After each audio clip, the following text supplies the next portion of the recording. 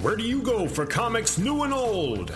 Garage sales? Wrong! Where do you see your favorite television and movie stars? In magazines, mostly. Wrong again! And where do you go to see the best in cosplay? Well, there are lots of different options if you're looking for something...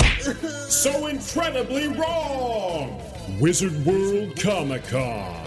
Wizard World Comic-Con offers live entertainment and gaming, comics new and old, cosplay, toys and memorabilia, and a chance to meet your favorite television and movie stars. Meet Underworld star Kate Beckinsale and WWE superstar The Undertaker, October 27th through the 29th in Oklahoma City. Then meet Aquaman Jason Momoa and rock icon Gene Simmons, October 17th through the 19th in Austin, Texas. For news, celebrity updates, and tickets to future shows, go to wizardworld.com. Don't feel like paying full price? No problem. Use promo code CANDAIR at checkout. Lowercase, no space. To get 10% off your tickets. So, where are you going to go for your pop culture fix? The internet? Oh, good answer. Really? No! Wizard World Comic-Con. Go to wizardworld.com for tickets.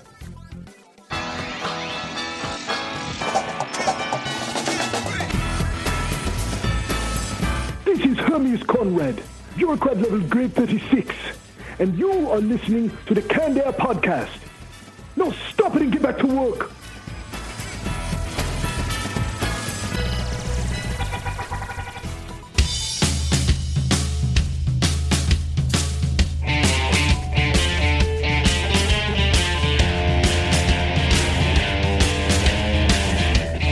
Hello, everyone, and welcome to another episode of Canned Air, a tribute to comics and pop culture. I am Jeremy Colley. And I am Jack Doherty. I'm still Jake Runyon. And joining us today, hadn't been on the show in quite a while. Within the first year, maybe. I think so. He hadn't been here since the new format, so it's exciting to have him back. The creator of Boots and Pop, John Euskadis Jr. Thanks for being back with us, John. Thanks for having me, guys. We've got a really good show lined up for you today, folks. I say that every week. I'm sounding like a broken record. I need to mix that up. That's what all the greats do. This show's going to be mediocre. You've got to prime the audience for greatness. I can't say Throw that. a little Conan and O'Brien in there. Yeah. We got a terrible show for you today. It's going to be a real waste of time. We do the best we can with what we're given, and hopefully people like what we're dishing out, right? That's the spirit. In our Retro Roundtable, we're going to be talking about favorite movie lines from movies. Like, you had some examples yesterday. Like, Well, of course, no one should be able to use this one, but the I'll Be Back from all the movies that he's been in. Or hospital movies. Yeah, seriously. Little taglines in movies that we tend to remember over the years, and I also have a few that I despise on my list here, so excited to lay those out. Good. Comic Dump Bin, what do we got, fellas? What you got there, Jake? I've got Batman, Broken City. Broken City. It looks really cool. I wanted a classic Batman story. I was not disappointed. This was a good choice. Cool.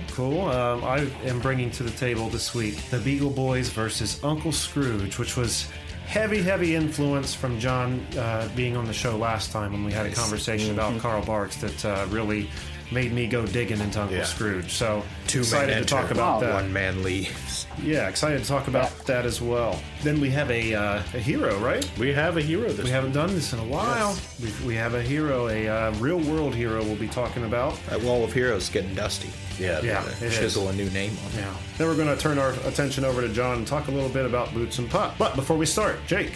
I think all of you should, as soon as this podcast concludes, head to Twitter, check us out at Canned Air Pod, then Instagram at canned_air, and then if you still got time, and you will, have a look at our YouTube page, full of treats with more on the way, and then you can even find all of our excellent merch on society6.com/CannedAirPod, and don't forget to use promo code CannedAir, lowercase no space, to save 10% on any Wizard World tickets you might be buying for upcoming shows. You got it all in there. That's awesome.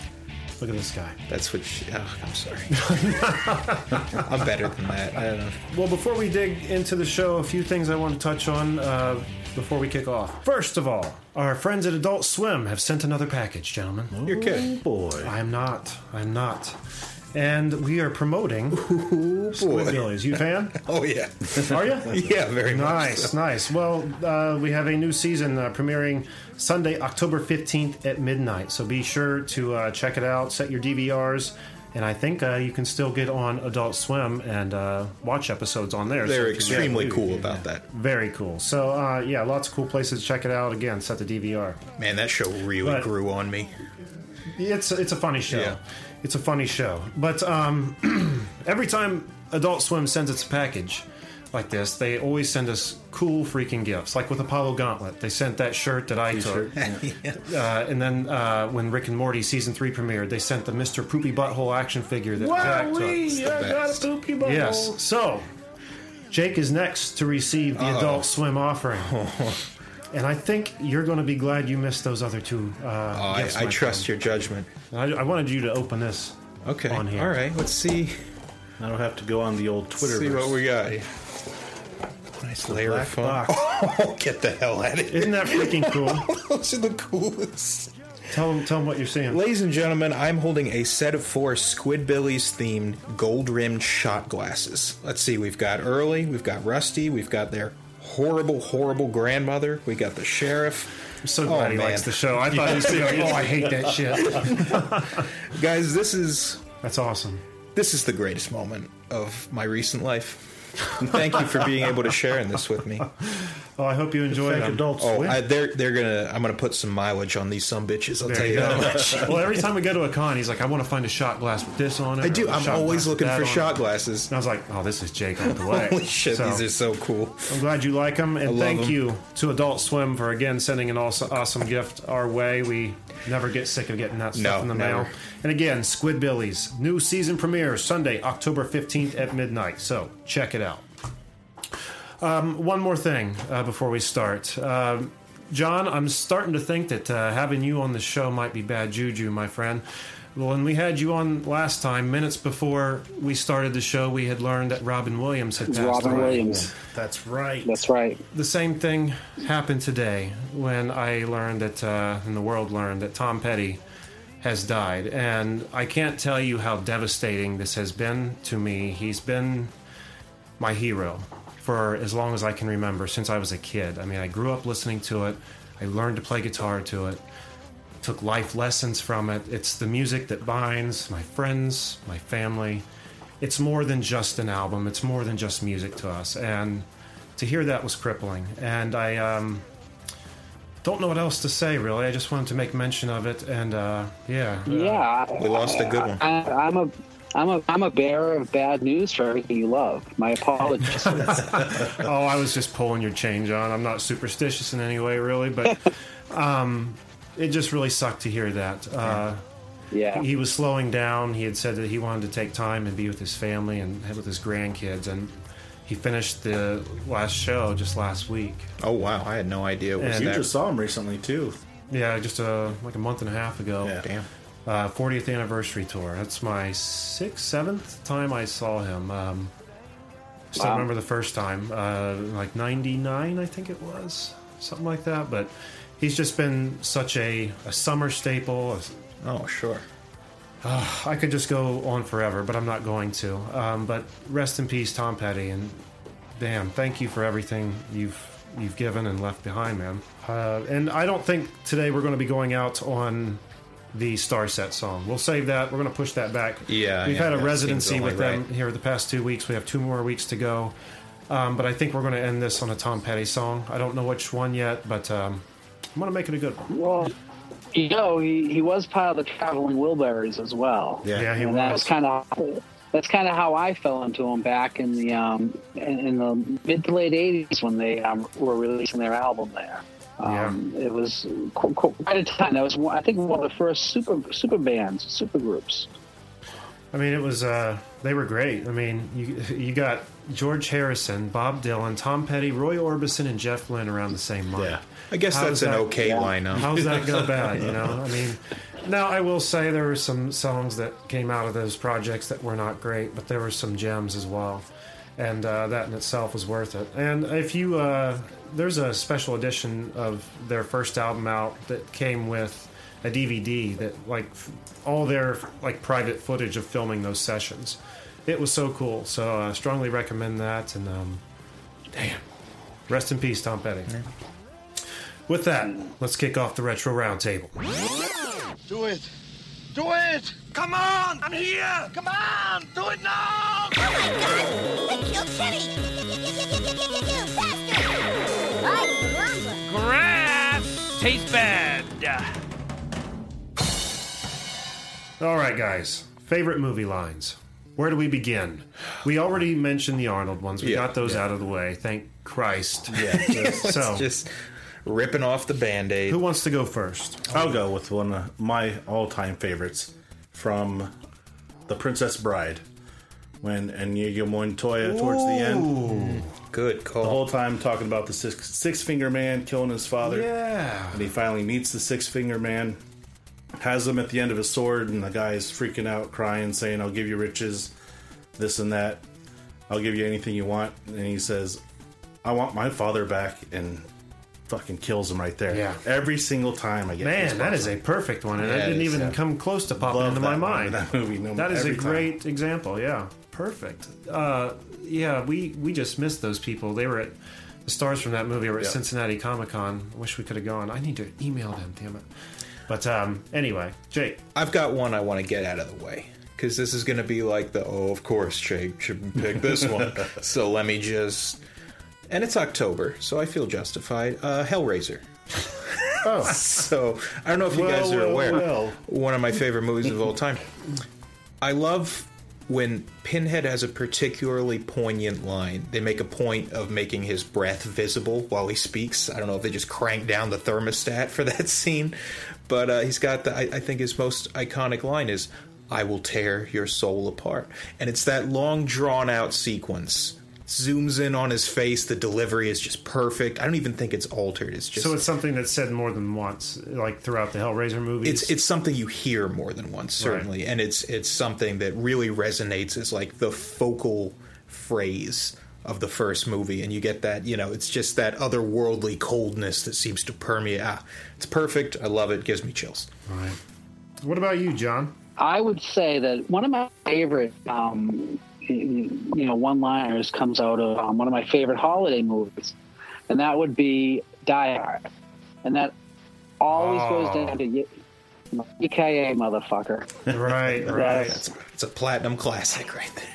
It is, and it's one of those ones that came relatively late in it was 89, 90, I think 90 Die Hard was. So by that time, I mastered the one-liners. Arnold had his time. He had his get to the chopper and all the wonderful those lines that he dropped. Stallone, Rambo-isms, and that was amazing. And also that I think it was where we saw Army of Darkness, and I think Ash had quite a few one-liners in there. The Pillow Talk one was always a fun one for me. Just nice, easy to digest dialogue. Does work. I mean, in day-to-day life. Can't tell how many times I've used the Yippee-ki-yay at work. It's applicable to any situation. In that movie, it's always funny when it's on TV, because I think it's Die Hard 2. There's someone in the movie named Faulkner. Yippee-ki-yay, Mr. Falcon. Yes. Yippee-ki-yay, Mr. Faulkner. And it doesn't even sound like Bruce Willis at all. It's so bad. It's sometimes it's better, though, when they do a crappy edit like that, and it just goes horribly wrong. It makes it so funny. It's like there's that bit in The Big Lebowski where John Goodman's obliterating that dude's car with a bat, and he's screaming, "This is what you get when you fuck a stranger in the ass." Right? Everybody knows the line. You see it on TV, and I shit you not, he's yelling, "This is what you get. This is what you get when you meet a stranger in the Alps." What could that possibly mean? Why would that come to mind? I know. It makes it seem more understanding why the kid's just sitting there expressionless, because he's just like, "What are you talking about?" I lost it. Yeah. Oh Lord. Jesus. Wow. Well, all right. Ghostbusters also had. We kicked the ass. I remember the first broadcast of that was what a knockabout of fun that was. And I always thought, did they film another scene? What's going on here? But it turned out it was probably Dave Coulier doing all the impersonations, because I guess that's what he did. Like any Richard Pryor movie, I think he was the guy doing Richard Pryor's voiceovers. You don't quote me on that. And then I'll finally, I'll contribute one more, and that's Aliens. Anything that that Bill Paxton said in that movie was gold. Game over, man. Game over. Yeah, but it's a dry heat. That's the bit that always Nice. Good call. All right, I've got across the Turtles filmography, cartoons, whatever it may be. The worst example I can think of, though, is in the very first movie. Anytime the Cowabunga is yelled out, they put too much. How do I say it? It's like the camera focuses on the turtle. It's going to say it. The turtle looks at the camera and says, "Cowabunga!" It's he can barely contain the excitement right there. Here I comes. start punching myself in the face like, God, that's horrible. Why? Forget it's happening. Yeah, but I just hate that. Or the in unison turtle power, where they high five. That's even worse. It's and it got worse in the second movie. In the third movie, it was just bad, It was just bad.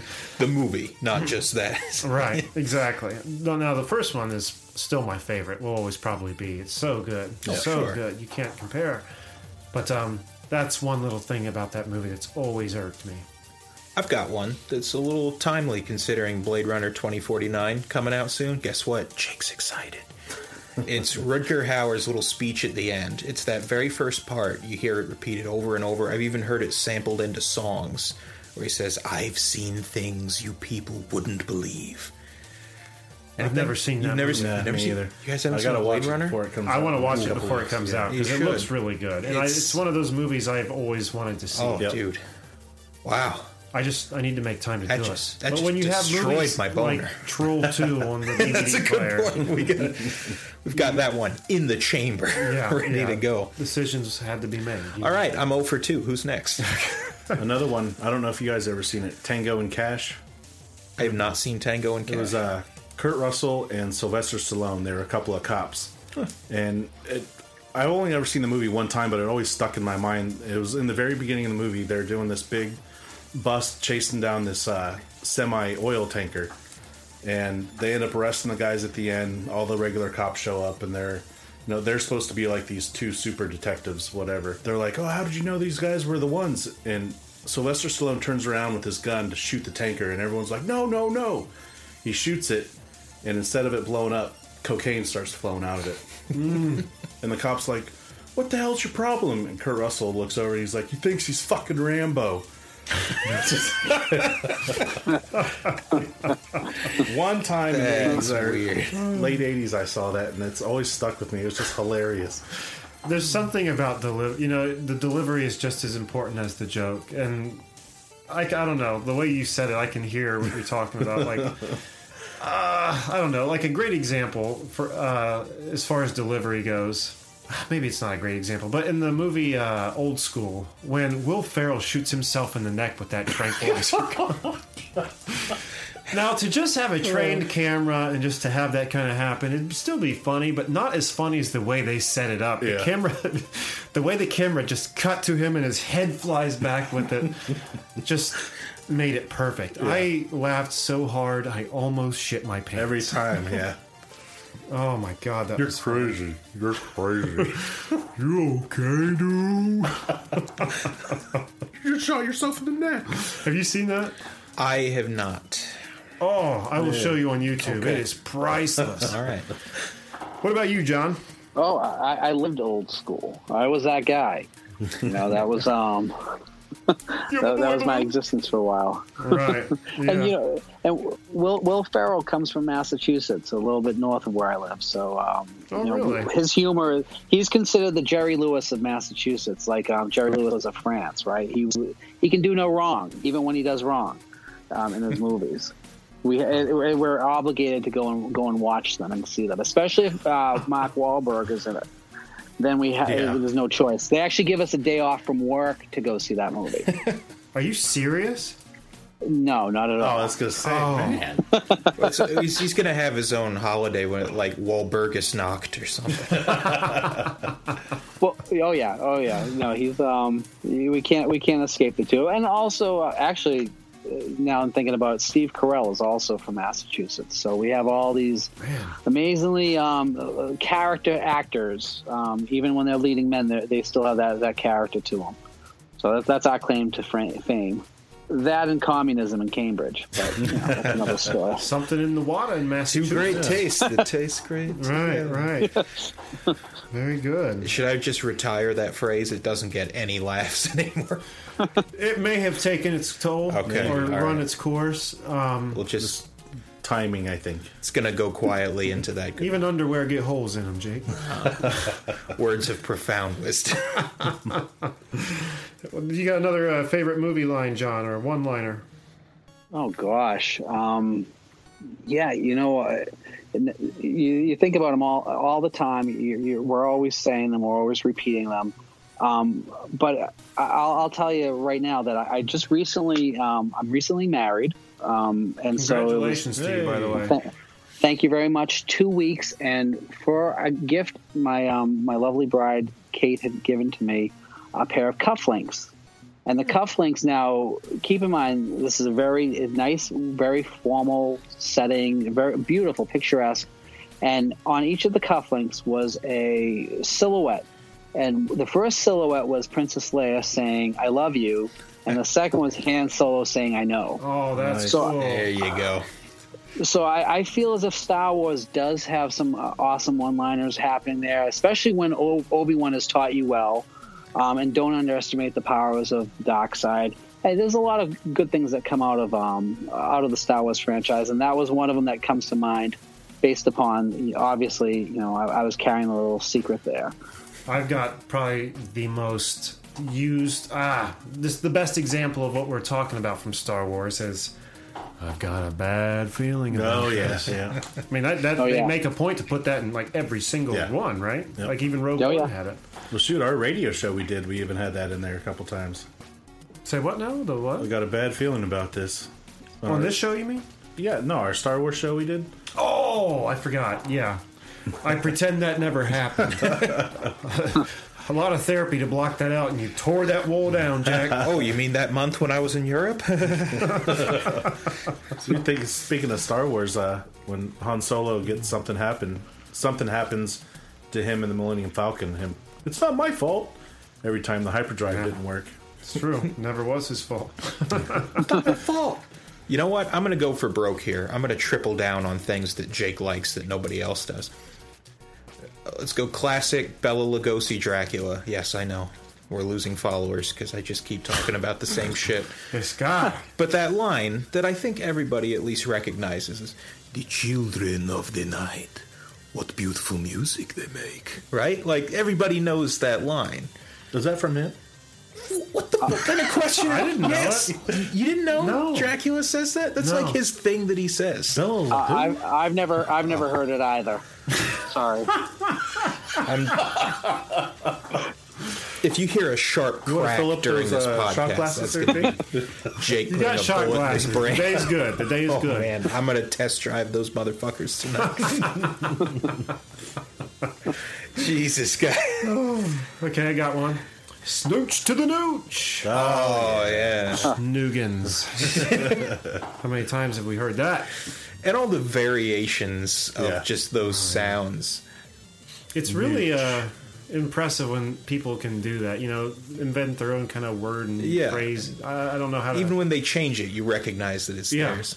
Yeah, exactly. I forget which movie, but I keep thinking of it's a bit where Jay's like really pissed at something, and he just uses this phrase like "motherfucking wait," he just like drags it away.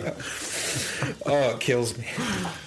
Like when he has those moments where he can't contain. Like, it's just like too intense. Another moment of that was when they're hanging outside a convenience store, and a girl walks out, and Jay's like sitting there dancing. He sees this girl walking by, and he just can't fucking contain it. And he's like, "Hey, baby, you ever had your asshole licked by a fat guy in an overcoat?"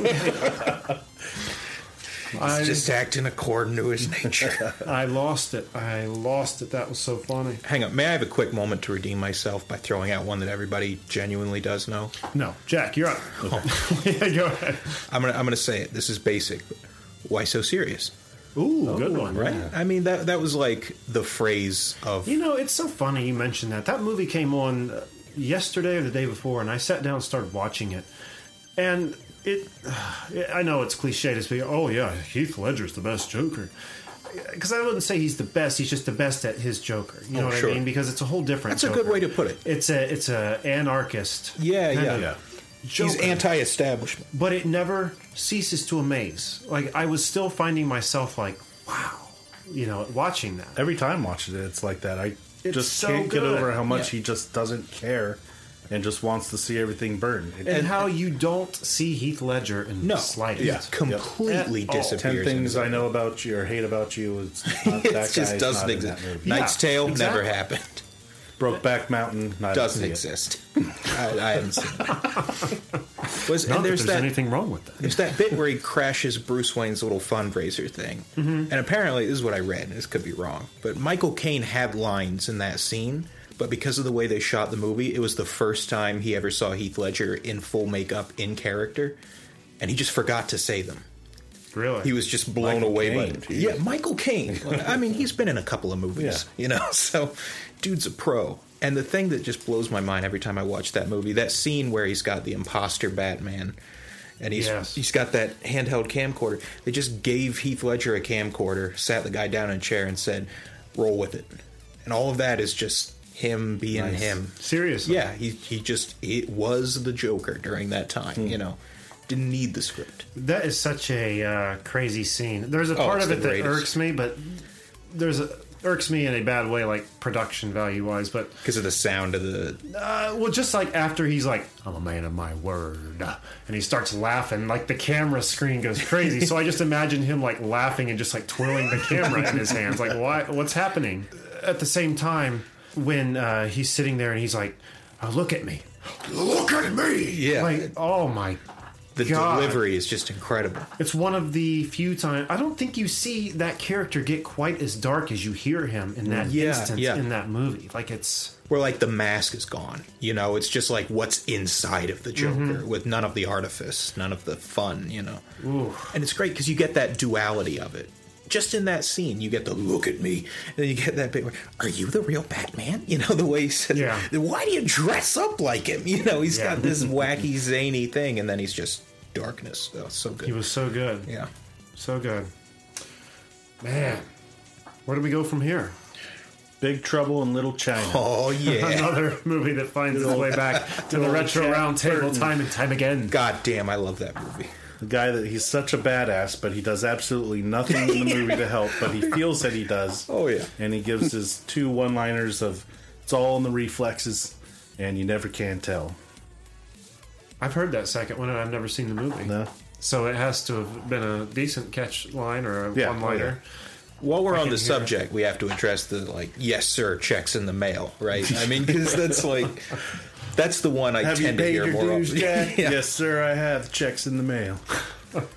Okay, we were talking Arnold earlier, and as cemented as Hasta La Vista Baby and I'll Be Back are, there was a movie that you guys are, I'm a big fan of Arnold's Last Action Hero. Oh, I didn't. There wasn't any evidence to support that. Yeah.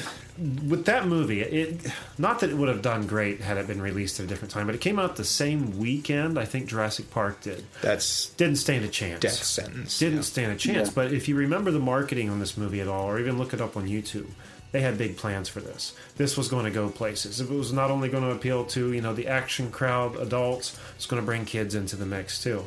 And they pumped out the action figures, all this shit. And along with all this, they gave Arnold a new one-liner that they were going to start pushing out. They had a talking like I don't know how tall was that, like a foot tall like action figure, foot and change. Yeah, that you would push a button and he would say it. It was all over the boxes of the action figures, but his catchphrase was "Big mistake." That's right. Yeah. Hey, while we're on the subject of Jurassic Park, they move in herds. They do move in herds. Ooh, rather. They do move in herds. Yeah. You get that one. Well, and then it was spared no expense. Spared no expense, and then that thing Hammond says, It's right up your alley. If I had a nickel for every time someone said that to me, like, hey, Jake, look what I found. It's right up your alley. It's like, that's the fun thing to tell Jake Runyon, is that something's right up his alley. I wish we would have known that, actually, before I gave you this. These shot glasses. Like, this is right up your Let's just retroactively. You want to splice it in the end? No, I'll be good. Make it a big, obvious thing. Another one from Jurassic Park. Hold on to your butts. Oh, yeah. Oh, that's right. That is from that. Samuel L. Jackson. Now, Samuel L. Jackson has to have a plethora. Oh, my God. Don't even get me started. How about Had it with these motherfucking snakes and Royale with cheese. Oh, you're doing Newman. Yeah. Nedry. I was stuck on Jurassic Park. You guys left me behind. I'm sorry. We moved. Catch up, Jack. What about you, John? Any other one-liners? Well, you know, Arnold also had ones that stunk, and if you go all the way back to Raw Deal, when his wife throws the cake at him, and he looks at it and says, "You shouldn't drink and bake." I think that's one movie I've never seen of his. Some writer somewhere was polishing his nails on his shirt, like, oh yeah, that's good. They're like, we got it, Arnold. This is exactly what's going to make you a star. Forget about all those other ones. This is it. And that movie was a painful movie to watch, and I remember the day just sitting down there watching it, and this was in the 80s on VHS, thinking, wow, this guy's going nowhere. I don't care what happened before this. This is done. And then all of a sudden, Predator comes out. He redeems himself. And you go all the way back to Predator, right through there, classic Arnold, even right down to, some of the other quotes coming out. They're like, stick around, right? Like, good stuff. Like, just... Yeah. Oh, man. So I would, again, go back to Arnold for those classic one-liners just because, that was his time. And outside of, I know the Why So Serious, which they turned into the ad campaign, but are there really any memorable quotes coming out of some of these newer movies? Are we seeing something? Can we think back to Avengers or Age of Apocalypse? Is there something that kind of catches us? We have a Hulk's about the only thing I can think of but like we've Avengers. moved past that point where the one-liner's an important part of the marketing aspect. Yeah. I've hated in both Guardian movies, there have been two different instances toward the ends where Rocket will look at the screen or look in the direction of the screen and be like, we're the freaking Guardians of the Galaxy, or something. Guardians of the freaking didn't Galaxy. say freaking. Yeah, something like that. And it's just kind of cheesy, I liked it in the first movie when... like when they first declared themselves. Yeah, he's like, we're the freaking Guardians of the Galaxy. Yeah, so I don't know. Mary Poppins, y'all. That was priceless. Oh yeah, priceless. Yeah, but that's been put across the T-shirts already. Everywhere. But talking about Predator, that's a gold mine. You got what? I'm a goddamn sexual Tyrannosaurus. That's a keeper. And I always one ugly motherfucker. Yeah. You got that. You got, come on, do it. Do it. What are you waiting for? Do it now. Kill me. If I had a nickel for every time that went through my head in my day-to-day Well, if you listen to life. this episode after it's done being edited, the retro title's probably going to have it in there. So. All right, guys. Our retro title's full of one-liners. Yeah, it is. It is. I didn't even think about that. Any other ones? You'll shoot your eye out. Let's get festive. Yeah, there you go. Yeah, cool. Here are a few that I've despised. Ooh, hit me. Over the years. First of all, prepare for trouble. Make it double. I just cannot stand... Their whole shtick was... Yeah. That show's fucking horrible. I'm sorry to anyone who Pokemon? loves it. Yeah. Yes, it's so bad. Even as a child, I recognized that was garbage. They're not even trying to humor kids with that show. I mean, it's just... Now, maybe in the Japanese version is actually watchable. I don't know. I've never seen it, but I feel like this one was kind of thrown together quickly and pumped out with the rise of success. Something like that. But I think culturally, at least in terms of the animations they make, they're like more forgiving of absurd lines and weird deliveries of lines. It's stuff. I don't know. It's just here in America. Like, it's not that's more fucking targeted stupid. for kids. It's just we don't have time for it. Anime is mostly for adults a lot of times. Yeah, it's not really marketed for the little kids. Unless you want to give your toddler an anatomy lesson. Yeah. And just Ash's voice was just real nasally, and just the Pikachu sound. Jeez, Rick. Annoying. Yeah, right. But damn, what a bad show. Another one though. I don't know if you'll remember this from when we were younger. Punky Power. Yeah, that was no, I know. Remember that one? Punky Brewster. Yeah. Some garbage. I used to love that show. Throw it in the trash. But I hated when she said that. And there were these. I went to school with these girls. They were twins in my class, and they both adored Punky Brewster, and they both had the same kind of appearance. They had freckles and stuff, just like she did, and they would run in the playground around in their Punky Brewster tennis shoes, and they'd be yelling that all over the place. I just wanted to smack the living hell out of them. Well, I went to a dark place, didn't I? Jeremy can't hit girls. I was a little kid. Come on. Killing children. Okay. Anybody else have any other ones? Alrighty then. Ooh, jeez. there you go. There you go. That's a good one.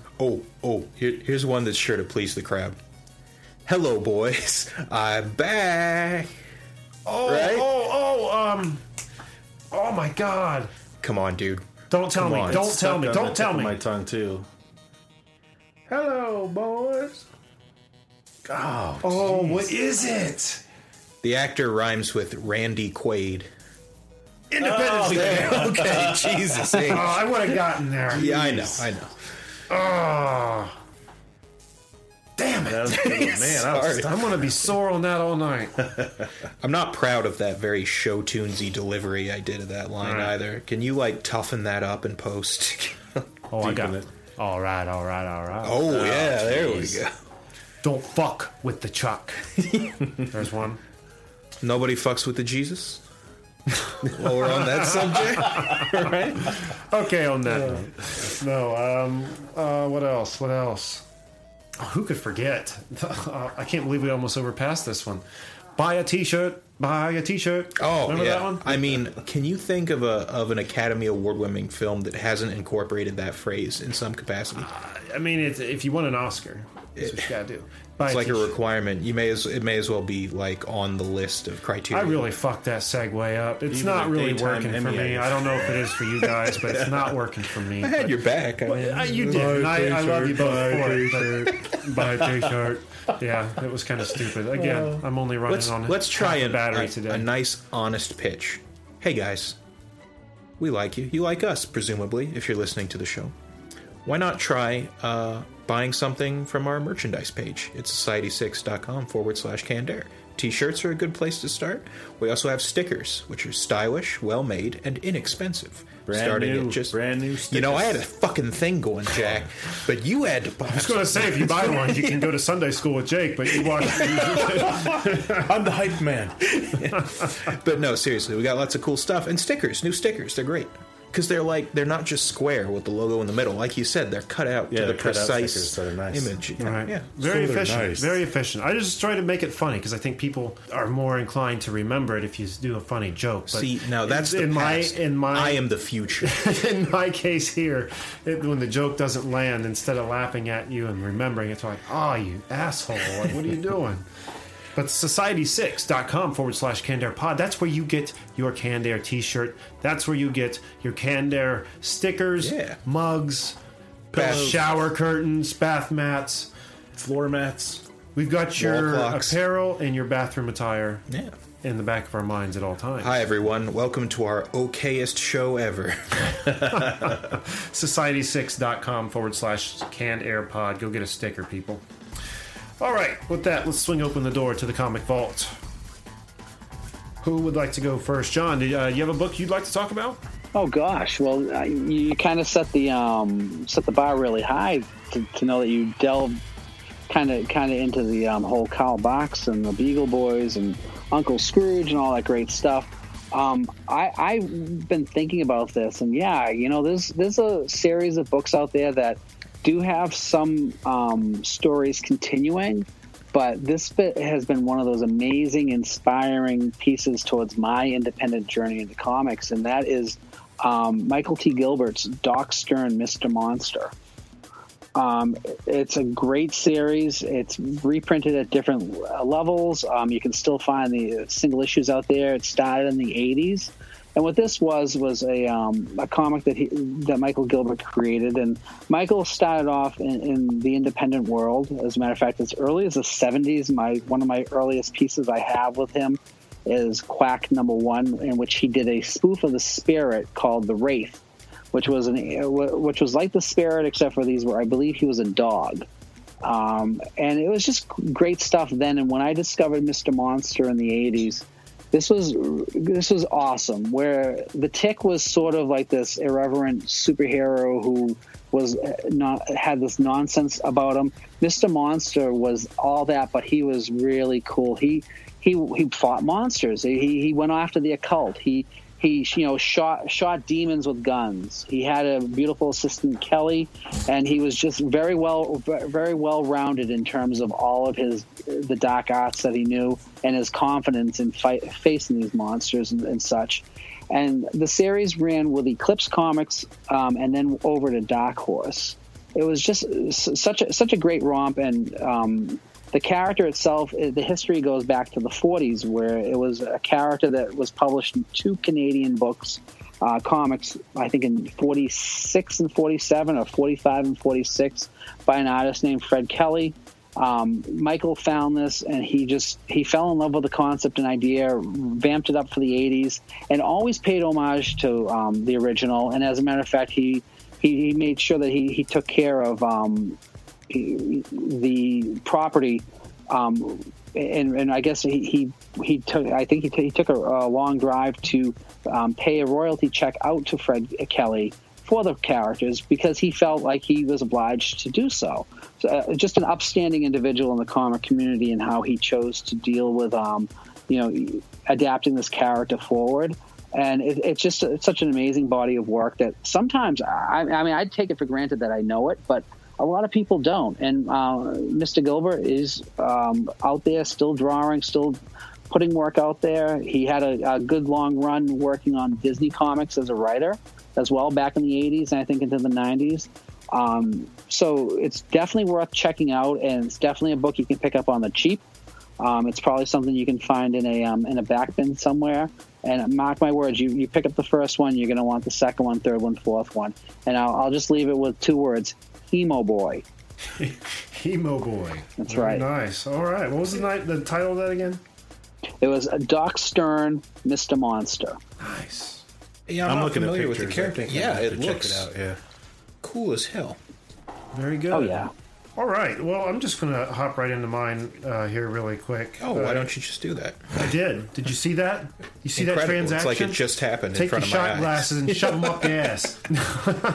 Not all 4. Get them way up there, Marty. Okay. Like I stated at the top of the episode, when we last had John on the show, we had discussed Carl Barks and Uncle Scrooge comics. I believe, John, you had actually brought it up. I don't remember the context in which it came up, though. And after that episode, I was inspired. I was like, I gotta find more out about this, because I was already a fan of DuckTales. And I knew I just wanted to... I love getting into source material, going back and seeing where it started. And these are really good comics. It's been so much fun digging, and I haven't really stopped since that episode. Anytime I've been at a bargain bin or garage sales or anything like that, and they have comics, I'm looking for those Uncle Scrooge. And You've brought a couple of them to the show. I have, and I found quite a few of them. So what stinks, though, is a lot of these comics... It says Golden Key on them, and they're done by Walt Disney, but when you open the cover, maybe it's somewhere I'm just not seeing, but there's no real credit to the writers or the artist that I can Never find. It just says by the Walt Disney Company.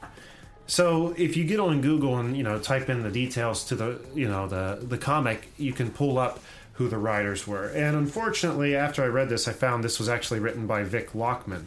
So this is not a Carl Barks story, but that's why I brought this to the table today. You inspired me, John.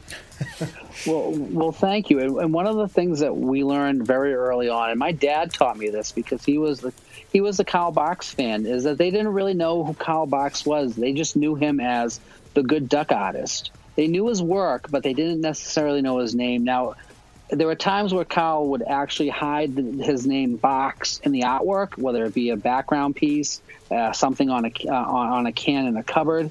That's how people kind of picked up on who this person might be.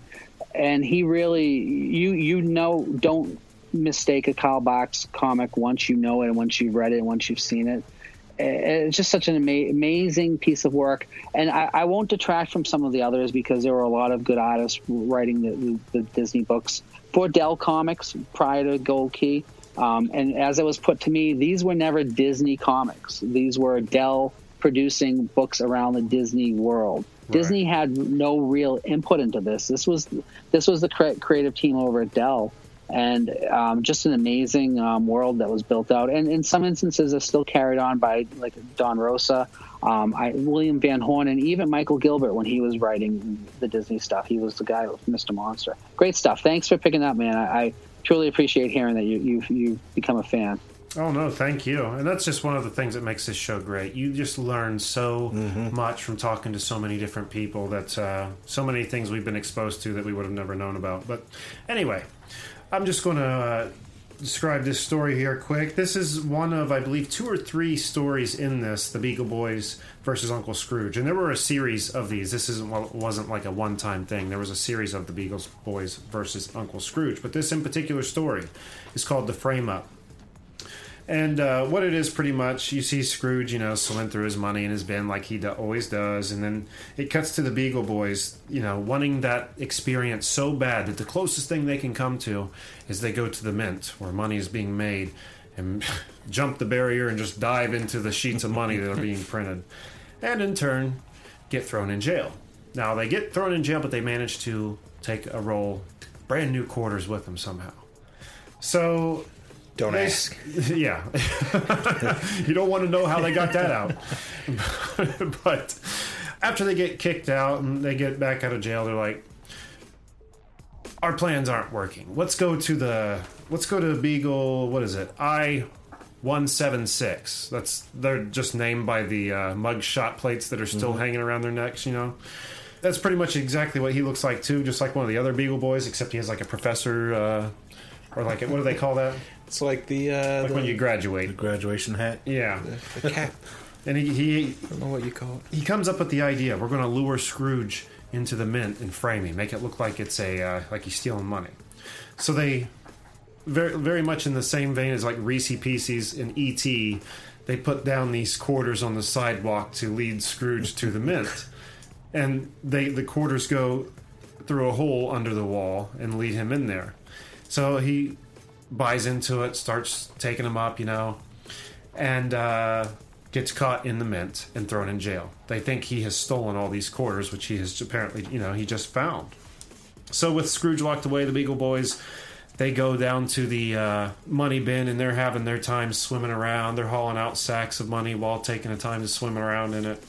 And there's something with the coin. Scrooge realized, hang on, that coin that you claim I stole and you dropped on the table has a weird sound to it. It's not an actual quarter. I don't remember how it played out exactly. I'm botching details here. But in that vein. So he looks out the window and sees the Beagle Boys driving by with his money. He points him out, and the cops go after him but can't catch him. So Scrooge sets up a trap of his own, very much in the same vein, leads dollar bills and a trail to the police officers' headquarters, and the dopes fall into the trap. So, classic Beagle Boys. Yeah. Classic Beagle Boys. Yeah, nothing too epic there, but it's the books I brought before, the Scrooge books I brought before were a lot better than this. So I think I'll just stick to the main Uncle Scrooge books and avoid the Beagle Boys versus Uncle Scrooge. There was that one where he found a mermaid that was inexplicably part duck and part fish. Yes, and then so many questions. Remember, Daisy Duck then came to the boat because she just had her intuition told her that Donald would possibly be cheating on her with a mermaid. Oh,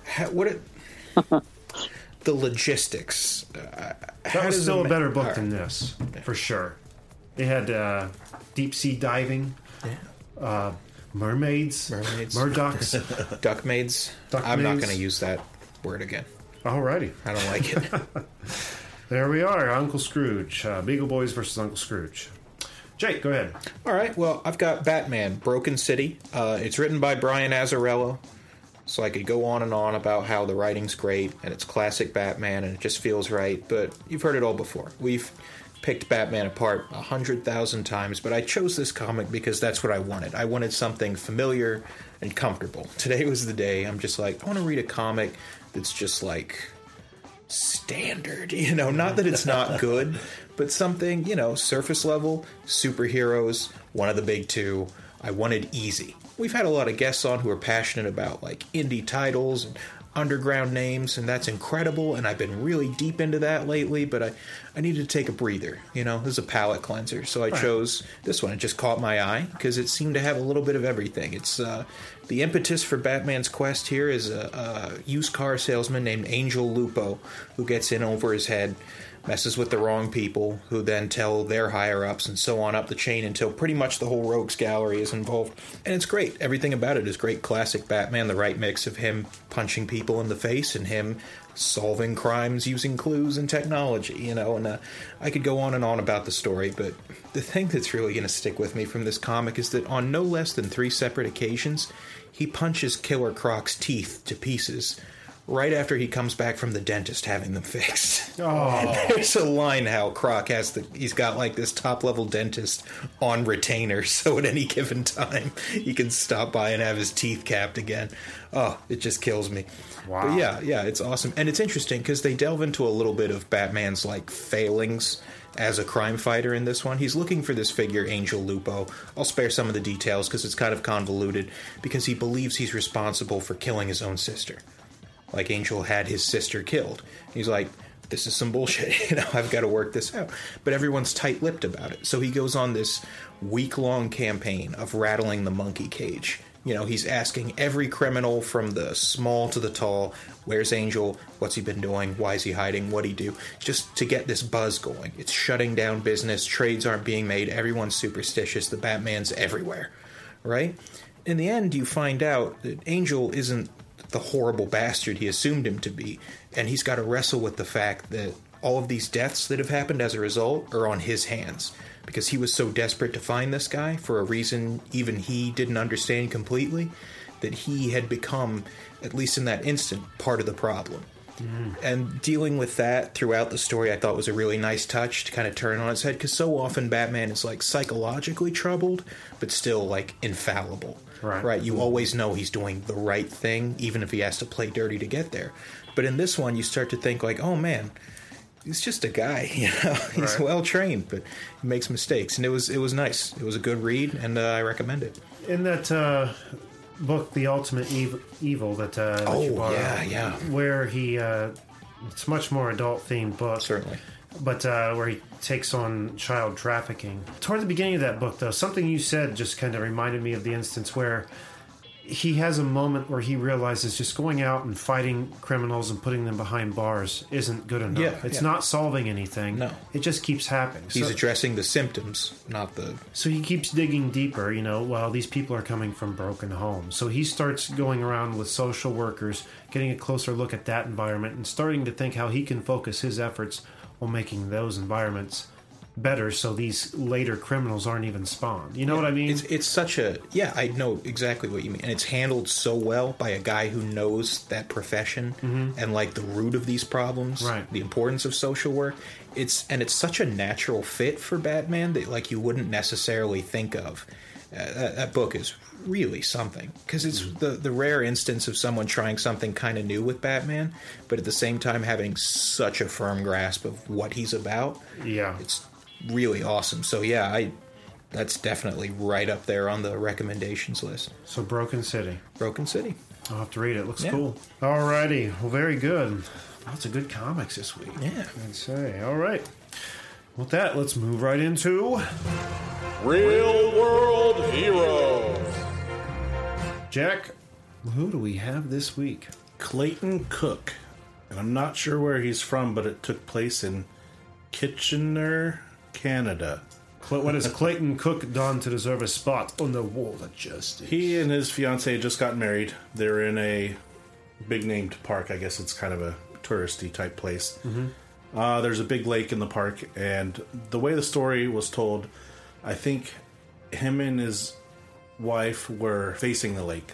They were getting pictures done, photography pictures. Of course, I mean, what other pictures are there than getting their wedding pictures taken? So the photographer couldn't see what was going on behind, but they're getting their pictures taken, and all of a sudden, Clayton noticed a little kid, some kids playing along the water. One of them fell in the water and looked like he was drowning.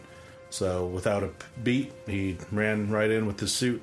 He wasn't wearing a tux. I guess it was a little dressed down wedding. But just reached in, one-armed, and grabbed the kid up. He was probably maybe 5 or 6, just a little tyke. Wow. But yanked that kid out of the water and saved the day, and then went on the rest of the day taking pictures in a wetsuit. Didn't care. I would say not. Yeah. The marks of a hero, captured in the photography pictures, as you put it. Yes. Was that The photography pictures. The photography photographs. I can just see myself just watching that unfold and being pissed that this kid drowning overshadowed my whole event. Like, oh, come on, dude. This Where is are your my parents? day. Oh my God! And what was it, Clayton? Clayton Cook. And for that, Clayton Cook, you have found a spot on our Wall of Justice. In the Hall of Heroes. Been a while, hadn't it? Yeah, We're a I little was rusty like, there. I thought you said the wrong line. That's even kind of a heroic name, isn't it? It's got like that superhero alliteration, Clayton Cook. Yeah. Cook. By That was day, more a monster simple- truck rally right there. I need to... Mission base for the whole seat, but you'll only need the edge. Sunday. All right. Well, with that behind us, let's just turn our attention over to John a little bit here and talk about Boots and Pup. Now, John, I know you said you haven't been doing a lot with Boots and Pup as of late, but it looks like it's come quite a long way since we last had you on the show. So if you wouldn't mind just telling the listeners a little bit about Boots and Pup and what it is. Yeah, no, thank you, Jeremy. And so what Boots and Pup is it's a exploration of best friends. And it's done and told in a way that is relevant to my world and surrounding, which it basically takes place in outer space. Not just any outer space. This is an outer space that looks a lot like the world we live in, except for it's not on this planet. They go to work. They have their jobs. They have their jobs that they don't necessarily care about. There are people in their lives that are marginally there. There are the challenges of everyday life, whether it be putting on your shoes, although neither of them wear clothing of any sorts. I've never been called out on that, actually. No one's ever said, why are they naked? And you know why they haven't said that? Way. Because you didn't take the same route the Watchmen did and have their That's a good junk point. hanging down there. They were a little more anatomically detailed. Put those details on. Guarantee you'll get them questions. You're gonna get some. That is my Adult Swim version of this. I already have it figured out. Boots and Pup figured after out. dark. After dark. And so it's really it's about those two best friends. And when I go really deep with them, it's about coming from two different walks of life. Pup grew up not knowing who his family was, raised by hobos on a planet called Hobo World. And Boots himself was, he had that nuclear family, mom, dad, and a brother who was a real asshole. So like these are things that put them into two different categories of life, but they just managed to find each other, and through the frustration of the friendship, they're cemented in a good friendship. And what to date, and I've been working on Boots and Pup since 2005. There's a finished graphic novel out there called Boots and Pup Inspired Laziness. It's available right now on Amazon for $3.99 cheap. It's 170 pages. They say 172, but a couple of them are just blank. But it's really telling this deep story about origins, about where Pup came from, about Boots not being happy with his life, where he is at that moment, and about kind of exploring where they go next. And of course, there's a colorful cast of characters. that surround it. There's a fish named Sniffles who starts off pretty innocuous and then turns out being pretty key to this whole adventure that spans planets, worlds. There's an amulet involved. There's a worm who has these desires to possess the amulet. And there's also a galactic warlord who's hell-bent on taking it away from the guys. And so that's it in a nutshell. And so where there hasn't been much new material is being planned, and this new material will take them back down to the essence and the root of them being friends. It's going to tell that story. It's going to be about them waking up and having breakfast and finding out that somebody set the toaster to super dark when they really wanted their toast light. It's about, missing their favorite mug, or when it was used to capture a spider. Things along that line. And I'm really excited to start telling those stories. And you'll see that start in probably about maybe February, March of next year, come into being, and then those will be collected in the books as well, because I really love the idea of books. While I started in webcomics, I really dig having something tangible you can hold. It goes over really well at the Comic-Cons, being there with individuals, watching them interact with the books, purchase the books, respond to me about how much they love them, and coming back for more. So it's been a joy, it's been a pleasure, and it's brought me into places like I am right now, talking to you folks about these passions, about these things we love. And they're fun comics, so much fun. And I want to, again, I don't think we've talked to you since you sent us those autographed Volume 1, so thank you so much. That was beyond amazing of you to do. Thank you. And what I love about it is it's something I feel like we touch on, and maybe it's just me. I always seem to mention one of my favorite things is using a fantastical or weird framework to explore common problems. Right. You sort of catch someone's attention with this, they look different, they're aliens, they live in this whole other world, but the things they deal with are relatable. And for some reason that just makes it so much more comforting than, just seeing an average person suffer through their morning commute. Right. when you can paint it with humor and color, it makes it seem like, well, yeah, this thing is, but also it's going to be okay, right? Right. Yeah, no, for sure. And that's where I think it comes from. It can go back to the stories that Carl Barks told with Donald Duck and Uncle Scrooge, that these were stories that interest him and that were things that he really wanted to put out there. These are stories that interest me, and I grew up a fan of a kid of Star Wars, of science fiction, and I always knew mine wouldn't be ducks or duck mermaids. They'd be there'd be aliens from another planet, and that's sort of where they fall into it. One thing that was really awesome to see when preparing for this was the addition of cartoons, Boots and Pup cartoons. Oh yeah, well that's what happens to me late at night when I'm thinking, wow, I really need to have something else to promote these characters, and I end up knowing nothing about animation, and then what I do is I teach myself, and as I'm teaching myself, I'm like, oh, this is really cool. I'm just going to do a couple seconds, and then a couple seconds turned into 30 seconds, into a minute, into 2 minutes and 40 seconds. I couldn't tell you how I did it, but it's been out there on YouTube. It's been on Vimeo for some time. Totally free, and it's one of those things I like to give back. I also developed an iPhone app as well, and the iPhone app was, it's no longer available on the iTunes store because I was a cheapskate and didn't want to spend $100 to stay a developer. One of these days it might come back, but what it was I took my character Sniffles, strapped a rocket to his back, called the game Fish Missile, and the idea was you had it was kind of almost like a Flappy Bird's clone, where you had to fly past these over these smokestacks to get to the end. And it was fun doing that because I knew nothing about making games, and I taught myself that aspect of it. And so I learned a little bit of the discipline involved with both of those components, and it was really fun doing it. But next year, 2018, is going to be about the comic, it's going to be about the strip, it's going to be about these characters interacting, telling jokes, having fun. Anyone who's interested right now can follow me on Twitter or check me out on Twitter or Instagram. I'm posting daily comic between now and December that covers my book that I just put out this year, which is Good Old Boots and Pup. And that's a collection of some of my oldest comic strips from back in 2005, 2006. So there's plenty of material out there to read. Check out. If you dig it, let me know. If you don't dig it, let me know. I mean, that's always been the thing. I do this because I love it, not because I have to. It's good stuff, and it was good. They are the comics that I like to follow when I've had a bad day. They're just lighthearted. They're good, fun comics. You know what I mean? And people, you can go to bootsandpup.com and check out more of what John has going on over there. And you're on Twitter, right? I am, yeah. At Boots and Pup on Twitter and on Instagram with that same call tag. There you go. Plenty of places to check it out.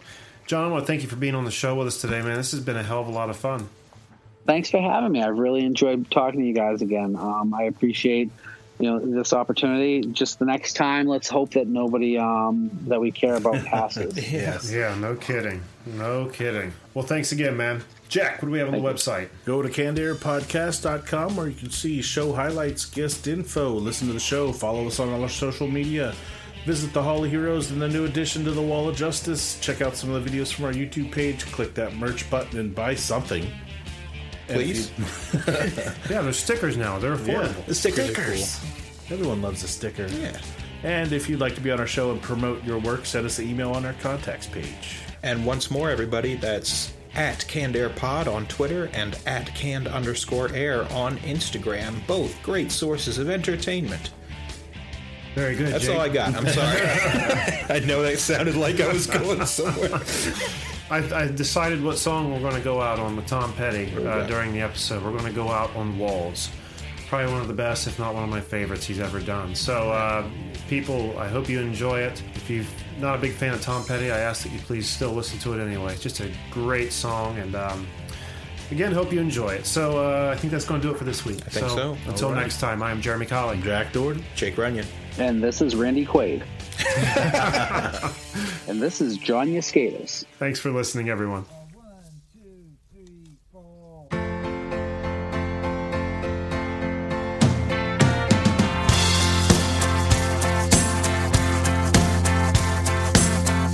Some days are diamonds, some days are rocks. Some doors are open, some roads are blocked. Sundowns are golden, then fade away. And if I never do nothing, I'll get you back someday. 'Cause you got a heart so big it could crush this town, and I can't hold out forever. Even walls fall down, and all around your island there's a barricade. It keeps out the danger, it holds in the pain. And sometimes you're happy, sometimes you cry. Half of me is ocean, half of me is sky. But you got a heart so big it could crush this town, and I can't hold out forever. Even walls fall down. Yes, they do.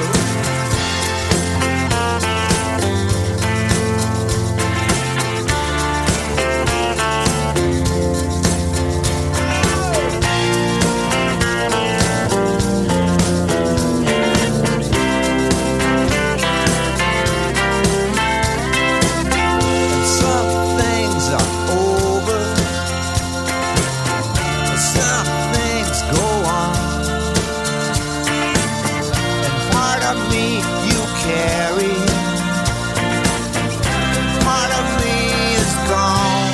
But you got a so big it could crush this town, and I can't hold out forever.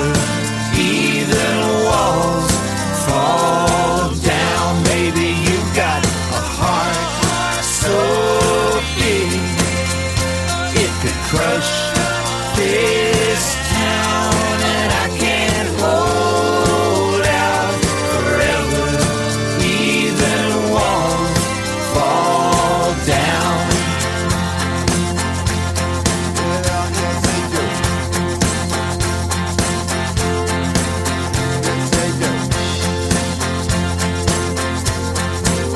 They fall down.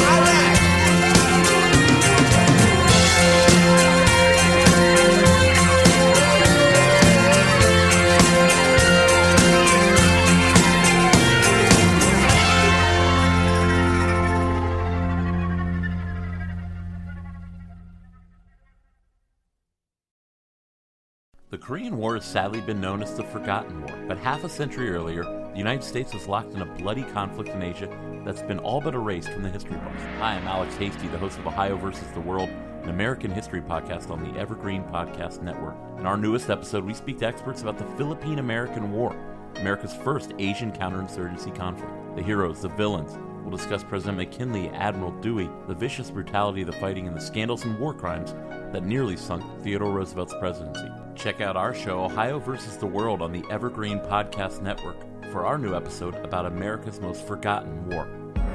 Now back to the show.